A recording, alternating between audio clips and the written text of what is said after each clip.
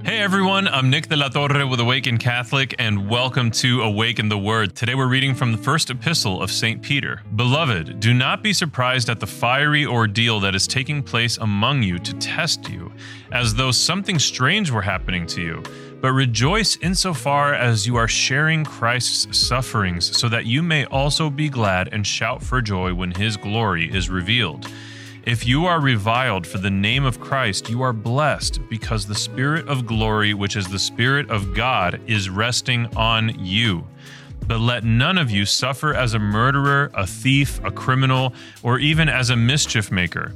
Yet if any of you suffers as a Christian, do not consider it a disgrace, but glorify God because you bear this name. For the time has come for judgment to begin with the household of God. If it begins with us, what will be the end of those who do not obey the gospel of God?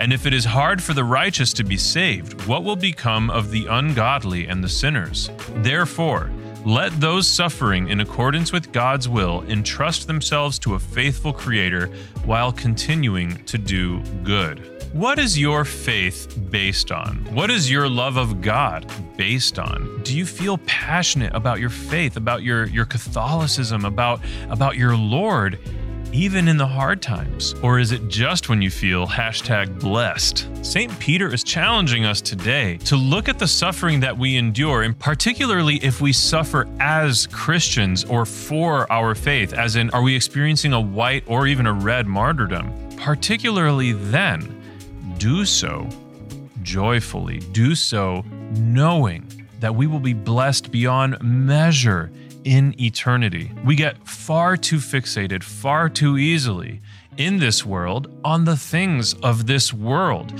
And of course, that is an easy mistake to make. It's an easy trap to fall into. We are, of course, physical beings as well as spiritual, and through our physical existence, our senses are keenly attuned to things that are pleasurable or uncomfortable or even painful.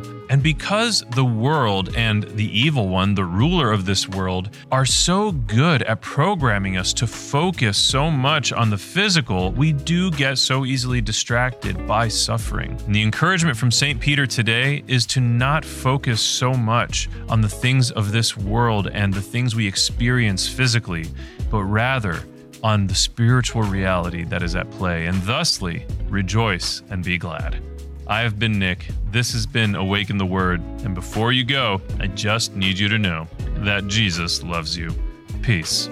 Thank you for tuning in to Awaken the Word. For more podcasts, visit awakencatholic.org.